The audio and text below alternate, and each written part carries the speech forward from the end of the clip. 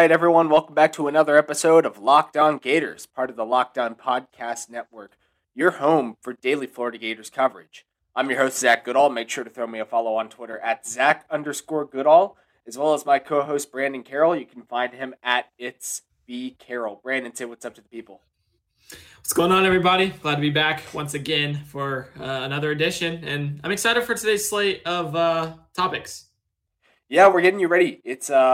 You'll be listening to this on Friday, getting ready for Florida's return to action for the first time in a couple weeks. They take on Missouri at 7:30 p.m. on Saturday night in the Swamp in front of what will be a limited crowd once again due to COVID-19 concerns, and certainly won't be 90,000 strong like Dan Mullen wanted, just 2-3 weeks ago, what feels like 2 or 3 years ago. Yes, for sure. And it, obviously, as ironic as it is a still gonna have to be that 17,000 is it, or is it? That's right around what the capacity is. Yes. Gotcha. Last time they had 15,000 people in there. Yeah, so it's gonna have to stay there for just a little bit, but hey, at least some fans are in the stands. Am I right? Yeah. Nice and socially distanced, and it should be a good environment. I can't wait to be back there for some football.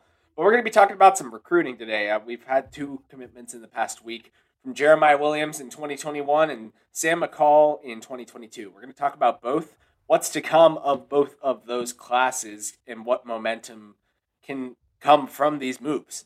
Then we're going to leave you guys with our predictions for the game and what we expect of it going both ways for Florida and Missouri. We'll start off with Jeremiah Scooby Williams, the pass rusher that committed from Ramsey in Birmingham, Alabama earlier in the week. Brandon, we talked about him a little bit earlier in the week, but we do love what he brings to the table as a buck rusher. He's someone that might take some time to develop, and since they've got guys at that position, they certainly can afford to take some time to develop him. But once he is ready to go, he can be someone that truly wreaks havoc for Florida off of the edge as a weak side edge rusher, and just consistently disrupts quarterbacks. You gotta love what they're adding to what's a really strong defensive class with that premier edge rusher. Absolutely, and this is a guy that not only has the toolbox to be able to be an elite pass rusher in the SEC at that buck position, but his motor is so high, and I think that's something that we kind of take for granted in today's game. He just shows his love of the game by how he plays. He leaves it all out on the field, and this is a guy that the Gators are definitely going to use in a number of ways, not only as an edge rusher, but also as a linebacker, as he was primarily recruited by Christian Robinson, the Gators linebackers coach. So that versatility brings another piece to that Gators defense that allows him and that unit to kind of give some different looks schematically and, kind of throw off some opposing offenses with the number of ways that they can show him, whether that be off the edge or dropping him back into coverage that, he can hold his own with. Now, Scooby, he's got Florida adding to what is already a pretty packed class for the class of 21. And yet, they still have needs across the board. He brings them up to 25 right now, including, transfers, JUCO. But I don't know exactly how many spots they've got left. I know it's just a few, and you'd always expect some guys, maybe 1 or 2 won't get in, or someone decommits last second. There's going to be shuffling, as there is every year. But they've still got some targets that they really want to get when it comes down to it. Xavier Sorey, the IMG linebacker, is someone that they really want. His good buddy Terrion Arnold, the safety athlete out of John Paul Catholic II in Tallahassee. Yusuf Mugerbill, Murphy offensive lineman in North Carolina. They're looking to really solidify the defense. They seem to want someone at every position across the board in what looks like a really dominant class. And they could certainly use the offensive lineman. I think they still need a left tackle pretty badly. Mugerbill definitely profiles more as a guard, although he plays left tackle for Murphy. But Brandon, with some of these targets, as well as any others you can think of, how do you think they can finish out this class strong?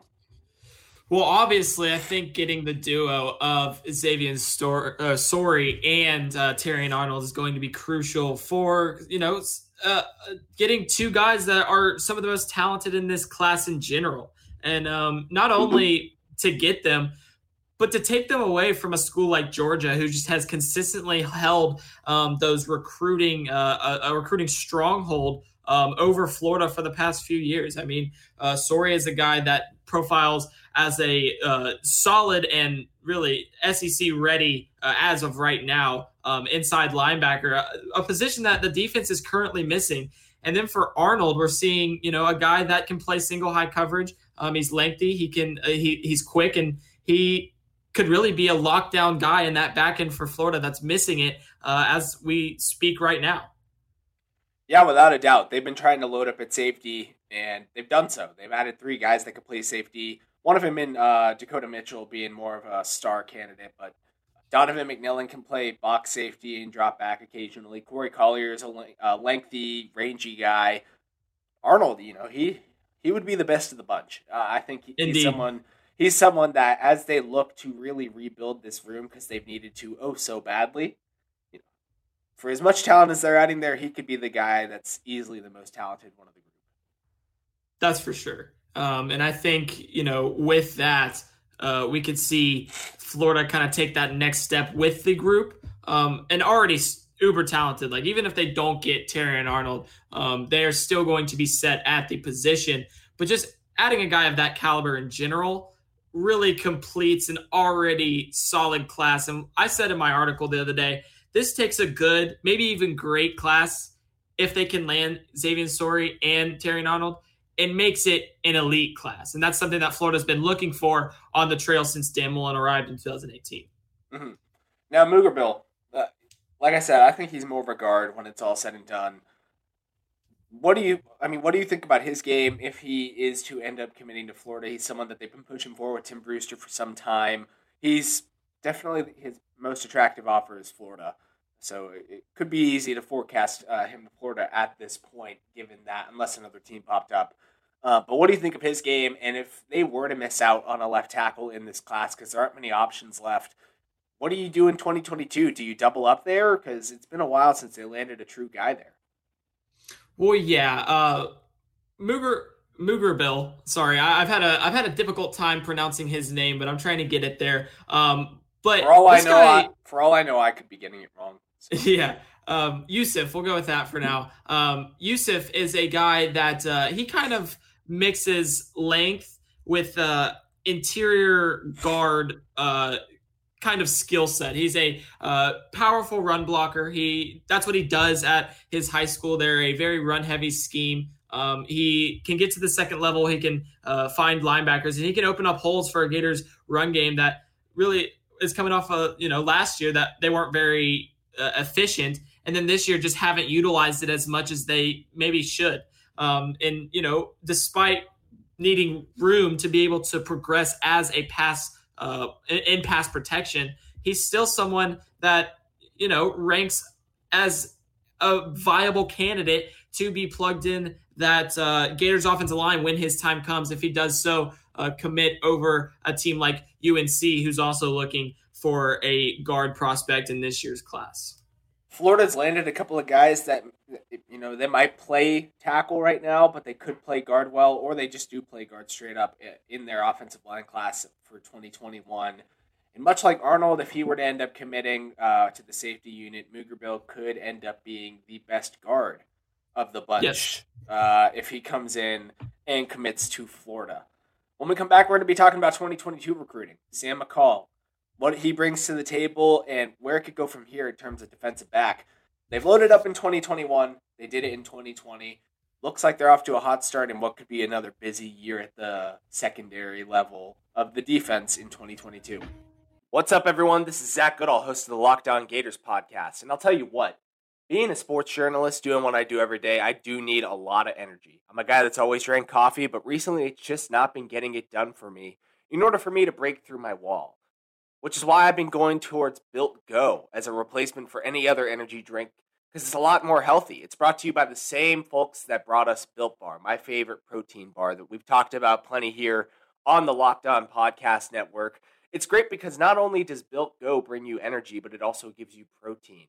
It's also loaded with vitamins such as B6 and B12, 10,000% of your daily value, and other great things, including collagen protein that's fast absorbing to get into your system fast. Plus, it's easy on your stomach when you've got a long day ahead, filled with work, where you really need this energy. Comes in 3 great flavors, my favorite being the peanut butter honey. It's got a kick of caffeine, and it's only 1.5 ounces in each package. So it's easy to carry around, easy to take with you whenever you need it. Visit BuiltGo.com and use the promo code LOCKED, and you'll get 20% off your next order. Use promo code LOCKED for 20% off at BuiltGo.com. Let's go. Let's break through those walls. Do you guys ever feel as though you're always on? Don't you want just a moment to relax and chill? It's been difficult this year, especially with everything going on, social issues, and the expectations to be on 24/7 with families and friends. Sometimes you need a breather, and especially with the Gators this season, it can be stressful. That's why Coors Light is the perfect cold one to open up. Saturdays are a time to chill, watching Florida football and relaxing with Coors Light that's cold lagered, cold filtered, and cold packaged, literally made to chill. I personally love the refreshing taste. It makes me chill out, relax a little bit, and enjoy the day. I know one thing, Coors Light is what I choose when I need to unwind. So when you hit that reset button, reach for the beer that's made to chill. Get Coors Light in a new look delivered straight to your door at get.coorslight.com. Celebrate responsibly with Coors Brewing Company, Golden, Colorado. Sam McCall is certainly the highlight. I mean, obviously, there's 2 commits in the class of 2022. him and Sevion Ellis are the 2 commits for Florida. He's a 5-star, consensus 5-star defensive back out of Lake Gibson, that being McCall. Huge addition, huge way to build momentum early on because the class hasn't even really started. It starts, I guess, right after February 5th or right after February, whenever National Signing Day is. At that point, they'll, unless they've done it by then, maybe they'll land some commits for the class by then, some guys to commit early, but this is a good way to start building a really strong class, especially in the secondary. Yeah, absolutely.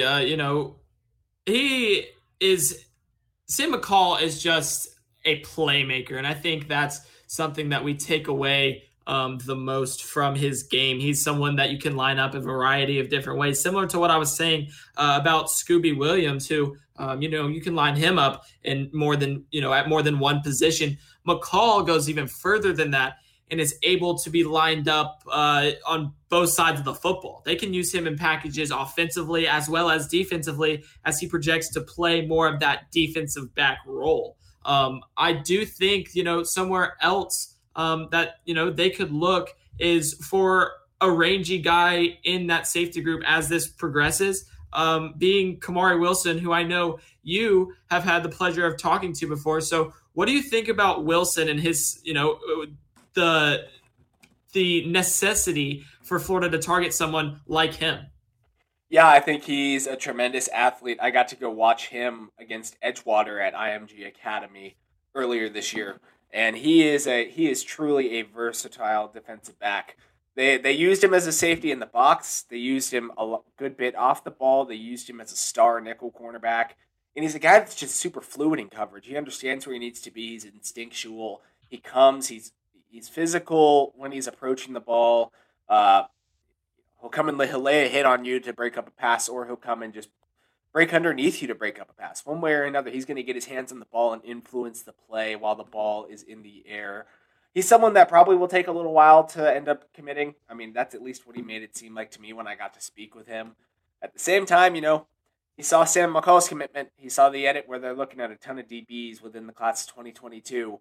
And he pulled that one back up right after he saw the commitment. So that could be a little bit of, like I said, for Florida, momentum in the class of 2022. Absolutely. And I think that momentum brings them to a point where we're looking at a defensive back group that could also, on top of Sam McCall, add a Jacksonville native in Jaheim Singletary. 904! Yes, sir. Zach and I's hometown. We're repping Duval. But anyways, this is just a kid that brings length He brings an instinctual ability to play the football while it's in the air, and he's so fast. His long strides allow him to do so many things in making up ground when he does get beat. And I watched his film just a few minutes ago as a refresher for this show, and I thought there was a few plays where I was watching him, and I was just kind of blown away by what this kid is able to do. And allowing a guy into the class like this brings not only one, not two, possibly three studs at the position for this 2022 class in McCall, Wilson, and Singletary, if they all decide to come to the University of Florida when it's all said and done. It seems like a pipe dream, kind of like Palmetto 5 was a pipe dream, and it didn't entirely come to fruition. But Kamari has that ended up, and I think there's like 7 guys in the class of 22. Brandon, if you could look for it, it might have the names on it. It might not. If so, no big deal. But they are looking for a lot of guys, and at least landing Singletary, McCall, and Wilson would be huge. Singletary is a guy on January 1st is when he plans on committing. He currently has a top 8 that does include the Florida Gators, as well as Georgia, LSU, Clemson, Auburn, Tennessee, Miami, and Oklahoma. Another 904, like we said, 904 guy. I'm a big 904 guy myself, like Brandon. So, I'm not a fan of the Gators, but I always root for 904 guys to end up here so I can cover them. So I would love to see Singletary end up here as well. He reminds me of a former Duval guy. I made a comparison for Sam McCall today, and lead analyst John Garcia. He told me, he was like, "Whoa, I hope to see, just the ceiling that you're talking about here, a lengthy, athletic ball hawk for Sam McCall." As my comparison was Antonio Cromartie. Now these comparisons, they're not.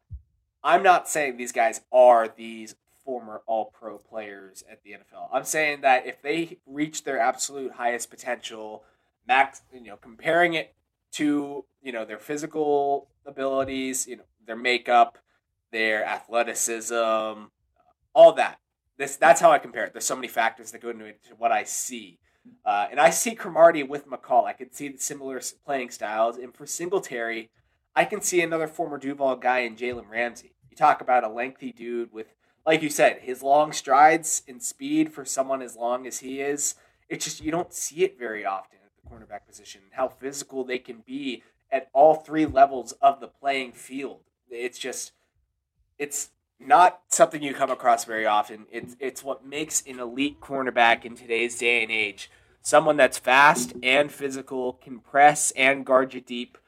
That's what Singletary's all about. That's what McCall's all about. It's certainly what Torian Gray likes at cornerback as well.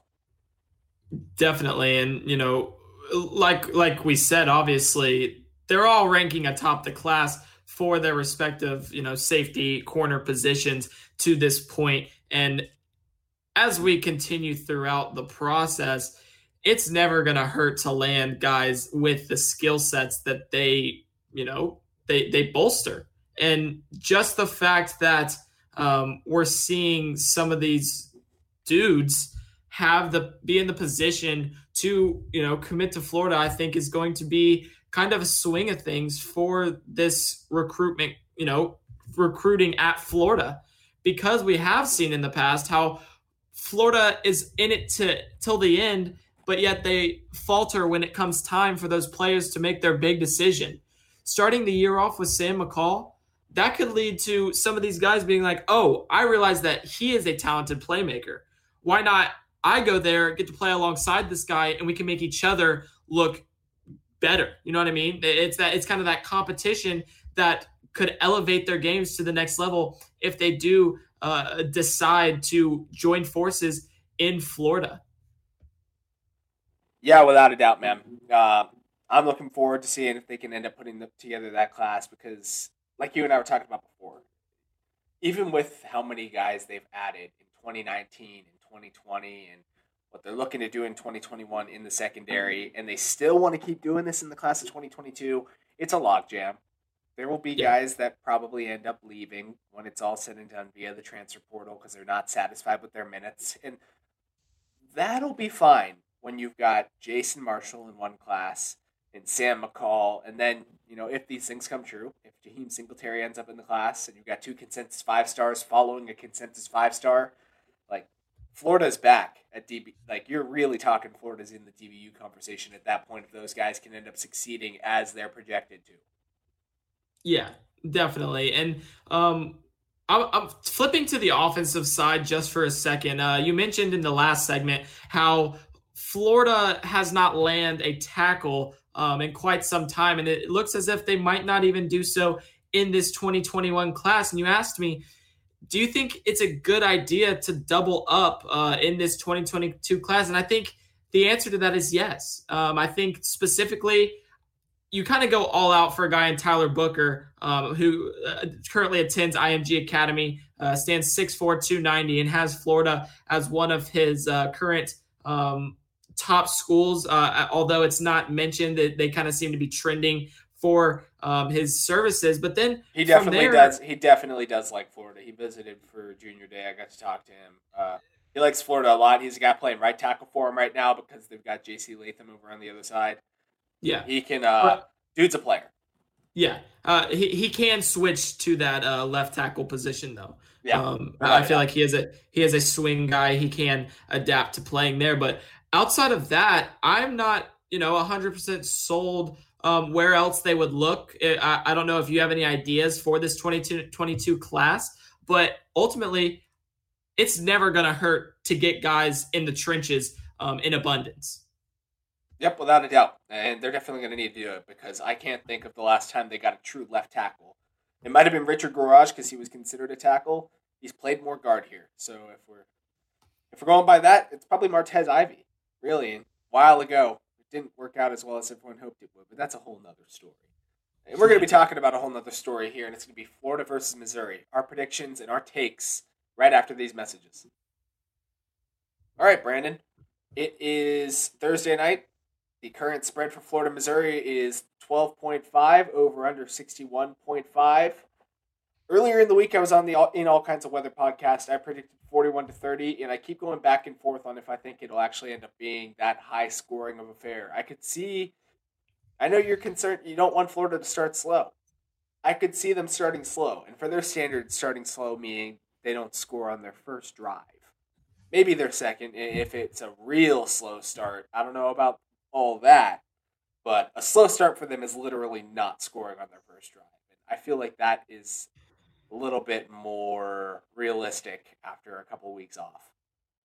Yeah, this season, Florida's offense has been lights out, and I don't think anyone can argue with you there.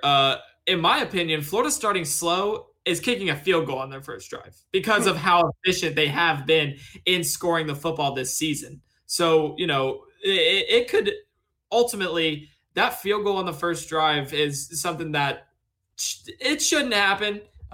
They should get in the end zone because of the unit that they have. But it could because of the, break that they've had to endure due to the coronavirus outbreak. Ultimately, I think this is not a great first matchup for Florida to come back off of, given the struggles that their defense has had to this point in the year. Because if I've said it once, I've said it multiple times. Missouri does everything that Florida, does everything offensively that Florida's had a hard time with this year, which could ultimately result in another dogfight of sorts to pull out a win against a team that really has no business playing with a team the caliber of Florida. Yeah, absolutely. And that is the thing. Even if it is a field goal, though, because teams like Missouri can come out and do what Florida struggles with defensively, and it's controlling the clock, eliminating so much time, like we saw that one drive that stands out so much against Kentucky. That's what could literally prevent this game from going over the over-under of 61.5. Like, I predicted it to go 10 points over. Then again, here I am thinking maybe it won't clear it whatsoever just because just depending on how they start could literally make or break the outcome of the game in that sense. Yeah, definitely. Ultimately, Florida can't allow Missouri, whether they score or not, to go on a 21-play, 9-minute and 35-second drive because that's 9 minutes and 35 seconds that the offense doesn't have to go to work. And that's something they struggle with. They've struggled with to this point all season long. And it's not a good look for a defense that's coming off a year in which they ranked 7th in the NCAA.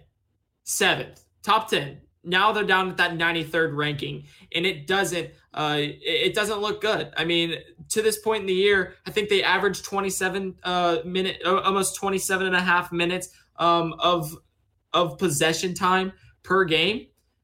That's not going to get it done against the teams like Georgia and Alabama if it does come to that point. But, this week, I think Florida just has to kind of settle themselves down and play their game and get off the field as the focal point of this matchup between the two universities. Because if they allow Missouri to control that time of possession battle, we could find a lower scoring game that Missouri is more inclined to win because of, if Florida can't score points, who's to say that the Gators defense isn't going to allow Missouri to go on these 10-minute drives and punch the ball in, unlike they did against Kentucky last week. With that being said, if it could be a lower scoring affair, I do think I'm going to change my prediction from what it was earlier in the week. What do you think, as of right now, the outcome of this game will be?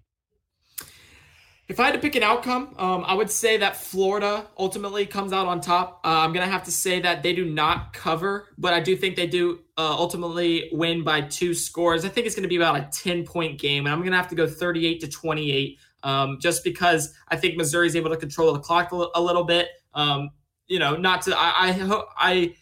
think it's not going to be to the point of, a 43 to 16 minute balance, but I do ultimately think that Florida is able to pull it out in the end, maybe with a game-sealing field goal of sorts, as they have tended to start to slow down in the second half offensively when they get up,